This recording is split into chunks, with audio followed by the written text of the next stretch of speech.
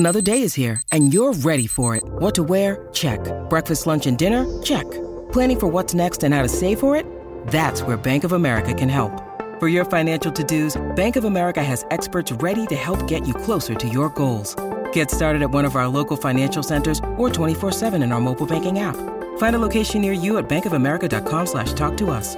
What would you like the power to do? Mobile banking requires downloading the app and is only available for select devices. Message and data rates may apply. Bank of America N.A., member FDIC. When you need mealtime inspiration, it's worth shopping Kroger, where you'll find over 30,000 mouth-watering choices that excite your inner foodie. And no matter what tasty choice you make, you'll enjoy our everyday low prices, plus extra ways to save, like digital coupons worth over $600 each week. You can also save up to $1 off per gallon at the pump with fuel points. More savings and more inspiring flavors make shopping Kroger worth it every time. Kroger, fresh for everyone. Fuel restrictions apply.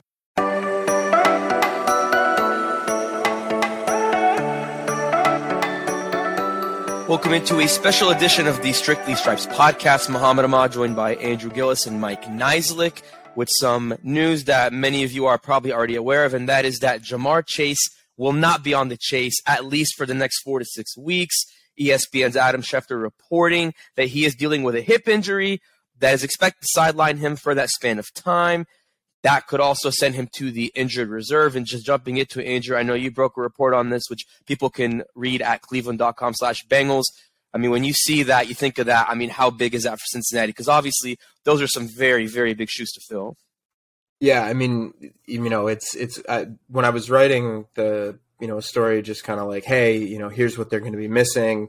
Here's what they're losing. It felt a little like Moneyball, like if you've ever seen that movie where they lost Giambi and you lose Damon, because it's like you're losing 47 catches, you're losing 600 yards, you're losing 6 touchdowns, and you're not going to get that in a 1-for-1 replacement. Like Tyler Boyd and T. Higgins, you're not going to get the production to match Jamar, and then you're not going to get somebody else to match that production. So this is obviously a significant blow to the Bengals offense.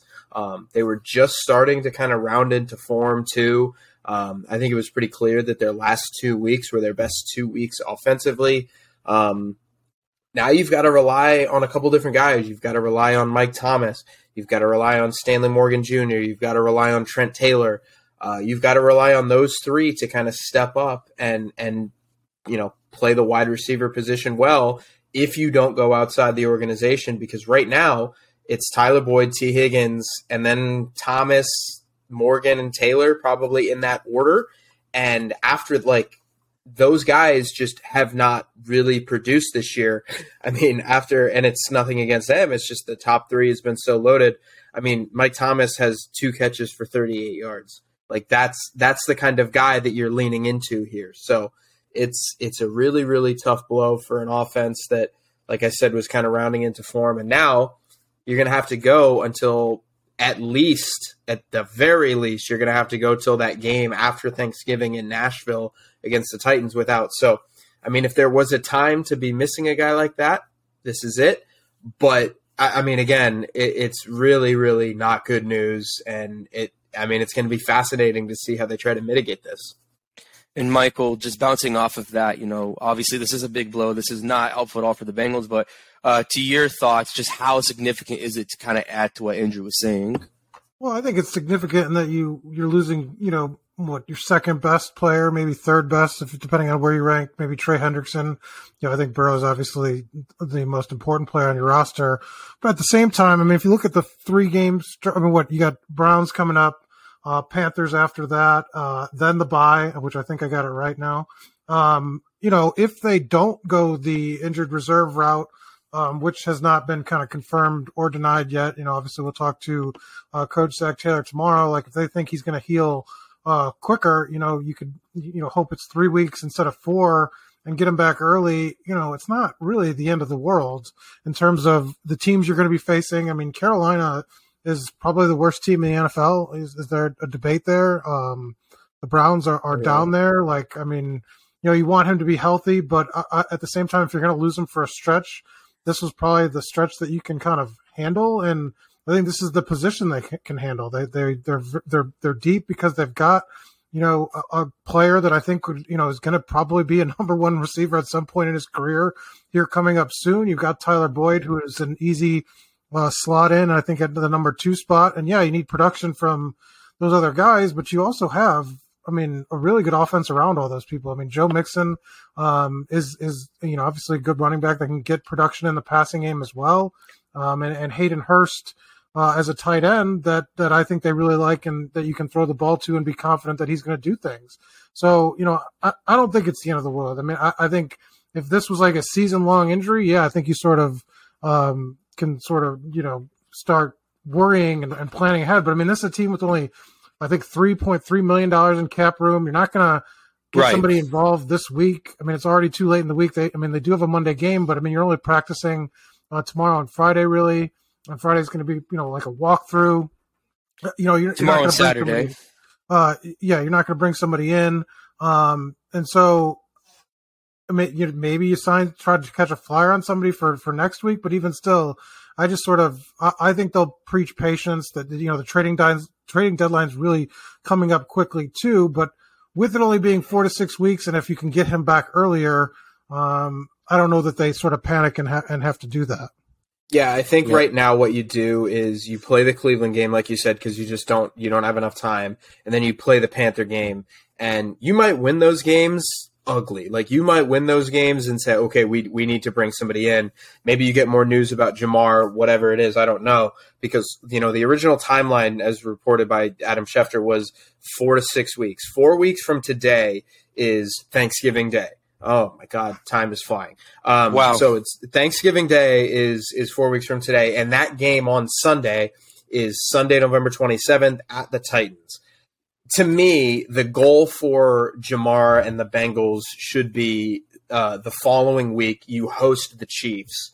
That would be a really big game to get him back for, because like you mentioned the schedule here. You're at Cleveland, home against Carolina. You have a bye week, which, very fortunate for them that they have a bye week in the middle of this, at Pittsburgh, at Tennessee. If he misses those 5 games, you can live with that, because even 3-2 gets you to 7-5 going into that Chief game at home. Then you got the Browns the following week. The Browns are going to have Deshaun Watson for that second game. So to me, look, you got to make sure Jamar Chase is 100% healthy here, because as we've talked about on this podcast before, their stretch run is murder. You play the Chiefs, the Browns, at Tampa Bay, at New England, home against Buffalo, home against Baltimore. That's really, really tough. So that's miserable. You've got to get Jamar. You've got to get Jamar healthy for that run. It might hurt, but if you got to sit him for an extra week against Kansas City or sit him for an extra week against Cleveland, you've got to do that, because you need him down the stretch. Because this is a team that still has playoff aspirations, still has Super Bowl aspirations. Like, you've got to get him to a level where he can contribute and not just kind of be a shell of himself. So, to me, I think if you're listening at home saying, what would be a good day to get him back, I think the Chiefs game at home would be number one. But certainly Sunday, December 11th against the Browns, that feels like 2 days just kind of going by the timeline of events here that you could really get him back. And not only that, you could really use him for. So like you said, we'll know more when we talk to people at the facility on Friday and Saturday. But yeah, that's kind of what we're working with here in terms of a timeline. We will certainly go ahead. The line hasn't moved. So, I think that says something, right?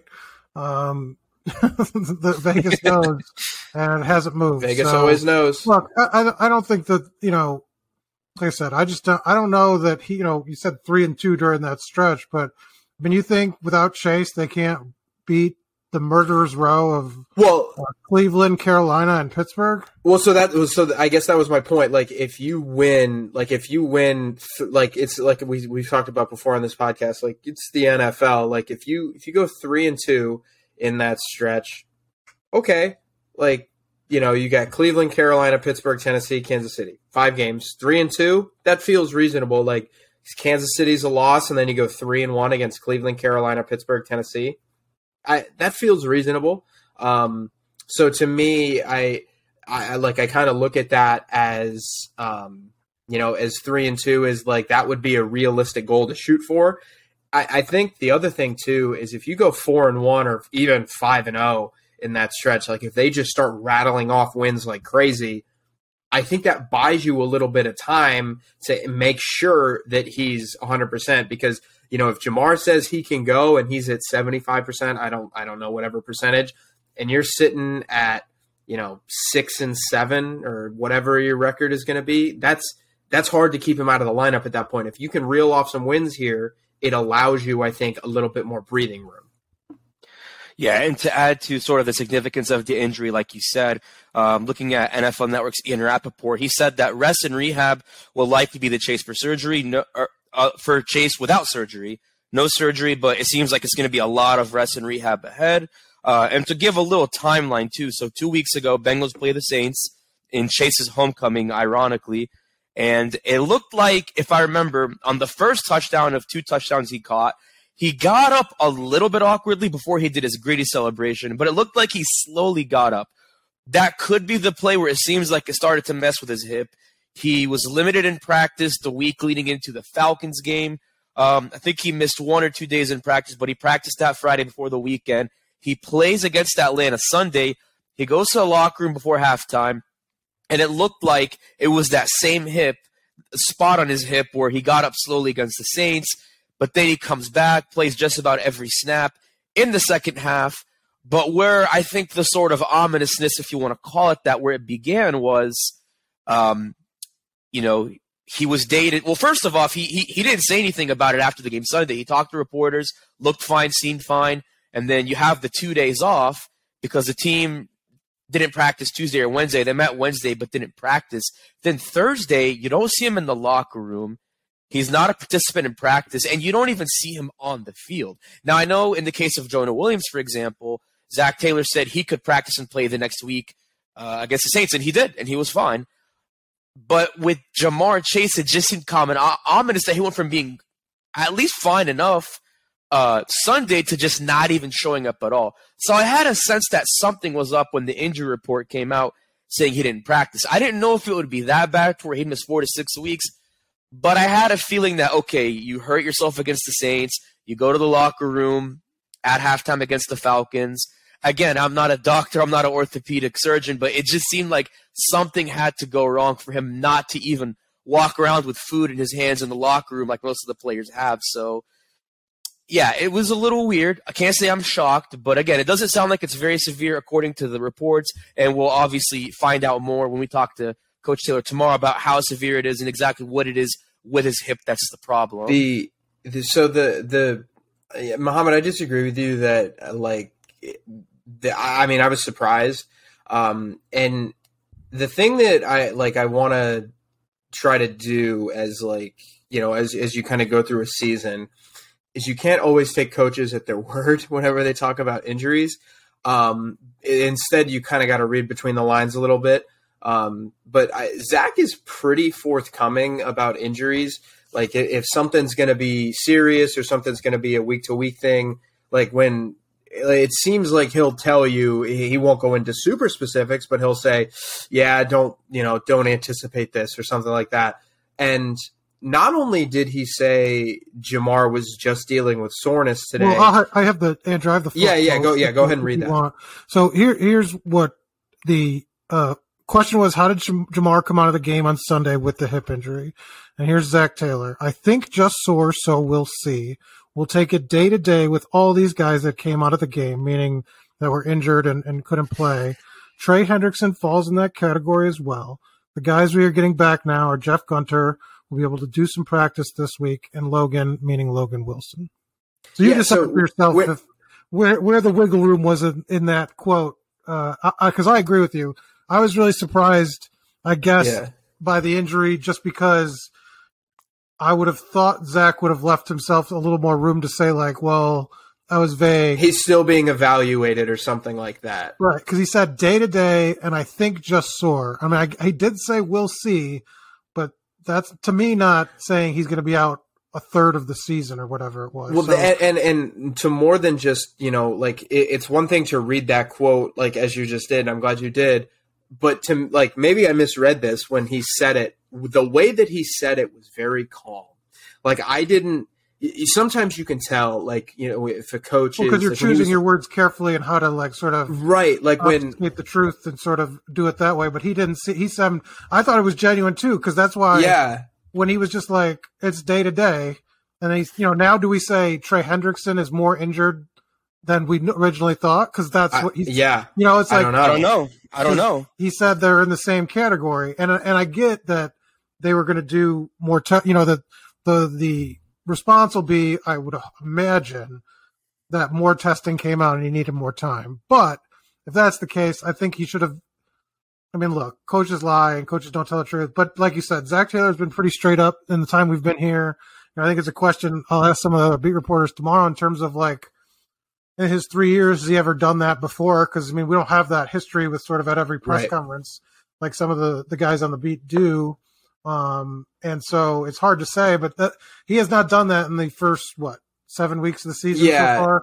And like the example that I was thinking of was like when Drew Sample went down in Dallas, there's a little bit of somberness when a player is going to be out for a little bit. Like we had this with Logan Wilson when he got hurt. Like I was like, I don't know. And he genuinely didn't know. And then he comes in and he gets asked about it and he's like, oh, you know, I'm really optimistic. And like, not only that he says he's optimistic, you can hear the pep as I move up and down on our call here, on our video call that nobody can see. Like there's this pep in his step when he's optimistic, but when a player is going to be, sometimes you can just tell by the way something is said. And I didn't get that vibe. So this came as a surprise to me because there was a Reddit thread. To contrast what you're saying, here's what he said on September 26th about DJ Reader. When he was asked, any update on Reader? Not yet, still gathering more information. Do you expect him to play? I'm not going to say anything until we sort all that out. Right, and yeah, so, exactly. That's, to me, and I mean, I know that tips your hand, right?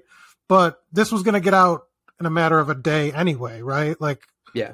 So I guess I don't get it. I mean, that's surprising to me too, just because, like, I mean, guys not being in the locker room. I mean, look, I haven't seen Eli Apple in the locker room for obviously good reason, but I mean, guys come and go. Jamar Chase usually doesn't like speaking on the day after a game because he's spoken after the game. And you know, guys, look, you know, Trey Hendrickson hasn't been around this week. He's kind of kept a low profile. Guys are able to do that because we're not allowed in the locker room right as it opens, so they can leave and you don't see them. I don't think that there's anything sort of like tipping of the cap with that, to be honest. Like, I think it was a surprise just because of how Zach sort of handled it. And like you said, he is a very sort of, I mean, refreshingly open and honest, and to a point, you know, for an NFL head coach, I guess I should say.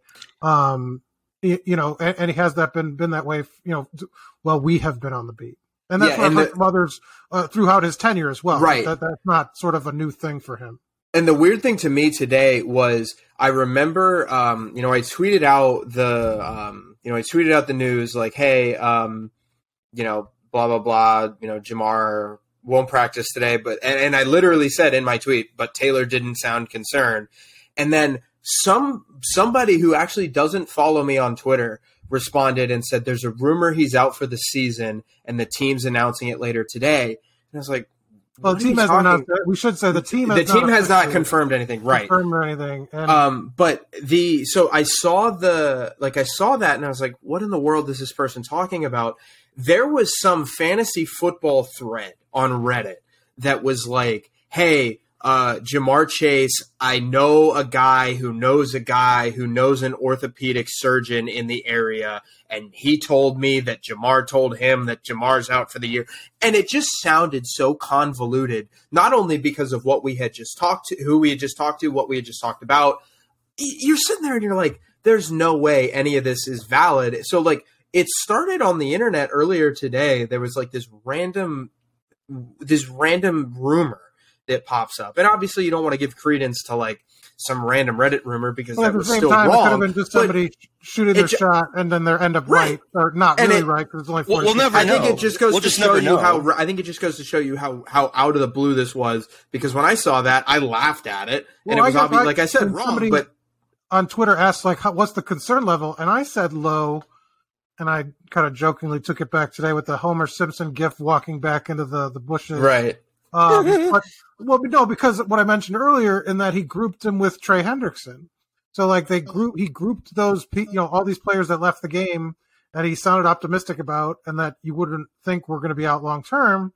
And so it's like, so now it's like I said, I think you got to ask more about Hendrickson. Like, so what is day to day? Like, I mean, like we're all day to day, but I mean, like, what's your definition of day to day?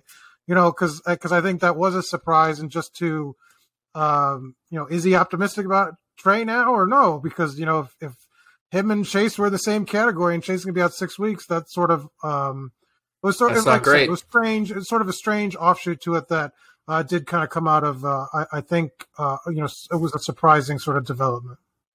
So Andrew, to your point, to clarify what I said a few minutes ago, I'm not saying I wasn't surprised at all. I was saying that so I understand, the players can leave early. Sometimes they leave before we get there. But, normally, even when Jamar doesn't talk, this is just what I've seen from Jamar. Maybe this isn't the case with other players, for example, that you mentioned. But, he usually comes in because the cafeteria is next to the locker room. He usually walks in with some kind of food, or he'll just walk in and out with his stuff. So what I'm saying is the slight kind of, where I had that ominousness I mentioned is, they had the extra rest day because of Monday night, so they have the extra day. And then, again, he didn't even, walk through it all. He wasn't even, at the practice field at all, whereas, Jonah Williams, he didn't practice, but he was at least there. That's what I meant by that. But I do hear what you're saying. Hearing the way Coach Taylor said, oh, yeah, he'll be good. And, like you mentioned with Trey Hendrickson, he'll be good too. Now I'm just wow, okay, so that is a good point about Trey Hendrickson. Now we have to kind of run to the same thing about, we did see Hendrickson in the locker room. He actually just was walking around, like I mentioned, where Chase wasn't. But, I do wonder that. And so, he is very forthcoming. This is not a schedule. And just to your point, the schedules for injured player is different usually than ones that are healthy. So you're around the locker room more. You get treatment at different times. Leo Collins is an example. I've never seen him on a Wednesday or on a Wednesday in a normal week when he's not asked to practice. Right. So it's reading those things is not really the best way to determine who's injured or not, because, guys also have, lives and they can be, so it's just because they're not in a locker room from a certain time, we're only allowed 45 minutes to an hour, and it's a very specific amount of time for specific reasons in between meetings and things like that. So, guys can be busy. And that's what I mean. I didn't want to read too much into it. It was just a slight thought of maybe this means something. But really, I see what you mean. I'm with you. I just didn't want you to think I was reading too far into that, but it was just something I observed. But, there's a point you made, Andrew, about those one-on-one matchups. That's going to be, something that the Bengals have a hard time replicating, because even Joe Burrow said himself after the Falcons game, when teams play us in man, we know who the ball's going to. Obviously, Jamar Chase. So with T. Higgins, who will basically move to the number 1 spot, and Tyler will move kind of from the slot to the number 2, and then Mike Thomas / Stanley Morgan / Trent Taylor, and maybe they call up Trent Irwin from the practice squad just for depth. For Higgins, he doesn't quite have the speed that Chase has, but where do you see the size advantage? Because Higgins is 6'4", Chase is about 6 feet. Where do you see that 4 or 5 inch height advantage, at least helping Higgins to kind of make up for the big hole that Chase is leaving, at least with his speed and agility? Yeah, I don't know if that's necessarily the way that I would look at it. I think that, T. Higgins is a really good receiver. Tyler Boyd is a pretty good receiver too. You're having T. Higgins, there are worse problems in the world than having T. Higgins and Tyler Boyd as your 1-2 punch. The thing that I am curious about is what this does. I don't have the numbers offhand, so I apologize for that. But I don't know what their personnel groupings have looked like statistically this year. I don't know how many times they're in, 11 personnel or what have you. But I would venture to guess a lot. 1 running back, 1 tight end, and then your trio of receivers. I wonder if this puts them more in 12 personnel, where you get Joe Mixon, Hayden Hurst, and then Mitchell Wilcox onto the field, especially this week, because you're playing the Browns, who have Myles Garrett, who have Jadeveon Clowney. You might need 2 defensive ends, especially, it depends on how the line holds up. Maybe you have to go to this later, but you might need 2 tight ends to kind of help chip there, and then you just have T. Higgins and Tyler Boyd on the outside. I think Hayden Hurst could line up in the slot. It just depends on basically how much you trust, A, your offensive line against the two behemoths up in Cleveland, and B, how much you think Stanley Morgan and Mike Thomas can kind of handle the 3 and 4 receiver jobs, because you're going to have to go empty again. You're going to have to go trips and on one side, and you're going to That's how they like to operate. So, I mean, you're going to need to do that. So I'm curious to see how much, if at all, this changes, because if there was a week to do it, like if there was a week to go more 12 personnel, like I said, where you put Hurst and Wilcox and then maybe Asiasi on the field in place of Wilcox or something like that, this is the week. So I don't know. I don't see the offense. I mean, the offense doesn't fundamentally change, Mohammed. Like, if that was your question, like, it's still T. Higgins, Tyler Boyd. Like, they're still going to be there, and you just rely on those guys more. I just don't know what it does to your personnel packages and your formations and things like that. One thing we should point out is that, you know, obviously you want Jamar Chase, but the Cleveland Browns injury situation is a disaster. It's much more bad. It's horrible. They had 13 players on the injury report on Thursday, and that included their Denzel Ward, 3 of their top 4 corners. Ward's was out with a concussion. Greg Newsome was limited with an oblique. Greedy Williams just had an illness, but I mean, Ward, has missed the last 2 games? Yep, concussion protocol. And he's not out of the concussion protocol yet if he missed practice on Thursday? He's not, no. So, I mean, that makes probably him doubtful, I would imagine. I mean, that'd be a quick turnaround within 3 days to be able to be cleared to play. So, I mean, that's also a good – and not good, but I mean, if you're a Bengals fan, good right. for your team when, you know, you see the, you know, top corner down – when you're down your top receiver. So, yeah, I mean, you know, not good that he has a concussion. You never want you want him to be healthy, but that injury report for Cleveland, I mean, is pretty. I mean, you'd rather, I guess, even without Chase, you'd rather have that injury report, I think, than have 13 players listed and some of your top stars. You know, they're going to be out their top tight end too. So, I mean, it's pretty dire.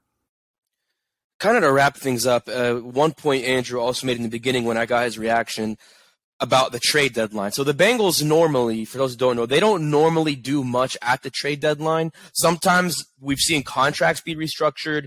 I know Carlos Dunlap in 2020 was traded to Seattle after he was very visibly frustrated at that point in his career with the Bengals. But normally they don't typically trade at the deadline, at least not in the last couple of years. But do we possibly see something happen by next Tuesday to fill that depth, fill that void? If it does happen, it's going to be minor. Don't expect them to go sign OBJ. Don't expect them to go trade for DJ Moore. Exactly. Don't expect them to do something like that. If you do that, it's going to be for a depth receiver, somebody to basically just bridge that gap. I know this is just Twitter talk, and I don't really want to give any credence to it, but the name that I did think was interesting was Terrace Marshall. From Carolina, has history with Joe Burrow, can probably be a 3 or a 4, which may be what you need here, because again, you need some of these receivers to play special teams as well. So you got to figure that kind of Rubik's Cube out. And I think you don't want to have your number 3 and 4 receivers on special teams or getting hurt on kickoff coverage or something like that. So to me, I think if you're going to see a move, it's going to be minor. Yeah, I agree with that too. I don't like to give credence to Twitter either. I forget who put it, but someone tossed Brandon Cooks as a possible name, which I think the reasoning was he was in Miami when Zach Taylor was there as an offensive coordinator and quarterbacks coach. But again, with the cap space and like you said, I just don't see it being that big if they even do anything. That's the big if. But yeah, well, because if you trade for Cooks, like Jamar Chase isn't dead. Like he's coming back. So like if let's say you trade for Brandon Cooks, and I know this is like extreme first world problems, and I know we're going way over, so I'm sorry. But like it's Jamar Chase, T. Higgins, Tyler Boyd, Brandon Cooks. Like that is an embarrassment of riches there. But like I said, then you've got to figure out who's playing special teams. Then Trent Taylor's got to be active, so because he's your punt returner. So there's 5. You need, Stanley Morgan and Mike Thomas. You value those guys as blockers. You can't make your entire offense receivers. So to me, I think it's going to be a guy if they're going to bring somebody in at all, it's going to have to be a guy that you are okay with making inactive or, you know, just, I don't know, maybe cut him. Whatever it is, I don't see this as a big swinging move. Like, this is going to be something that's a cheaper guy coming in, whether it's a rookie deal or a vet minimum or something like that, and somebody that can just kind of play patchwork. Yeah. I also meant to say Cooks was in LA, not Miami. That's when Taylor was in LA when the Rams went to the Super Bowl. But yeah, no, but to all of that, I agree with that completely. Still a lot to unfold. We're going to see what happens in the coming days. Once we hear more from Coach Taylor and the rest of the team, we'll have more on that coming up tomorrow and throughout the weekend. But once again, for myself, Andrew Gillis, and Mike Neislick, I'm Muhammad Ahmad. Thanks for joining in the special edition of Strictly Stripes. See you tomorrow.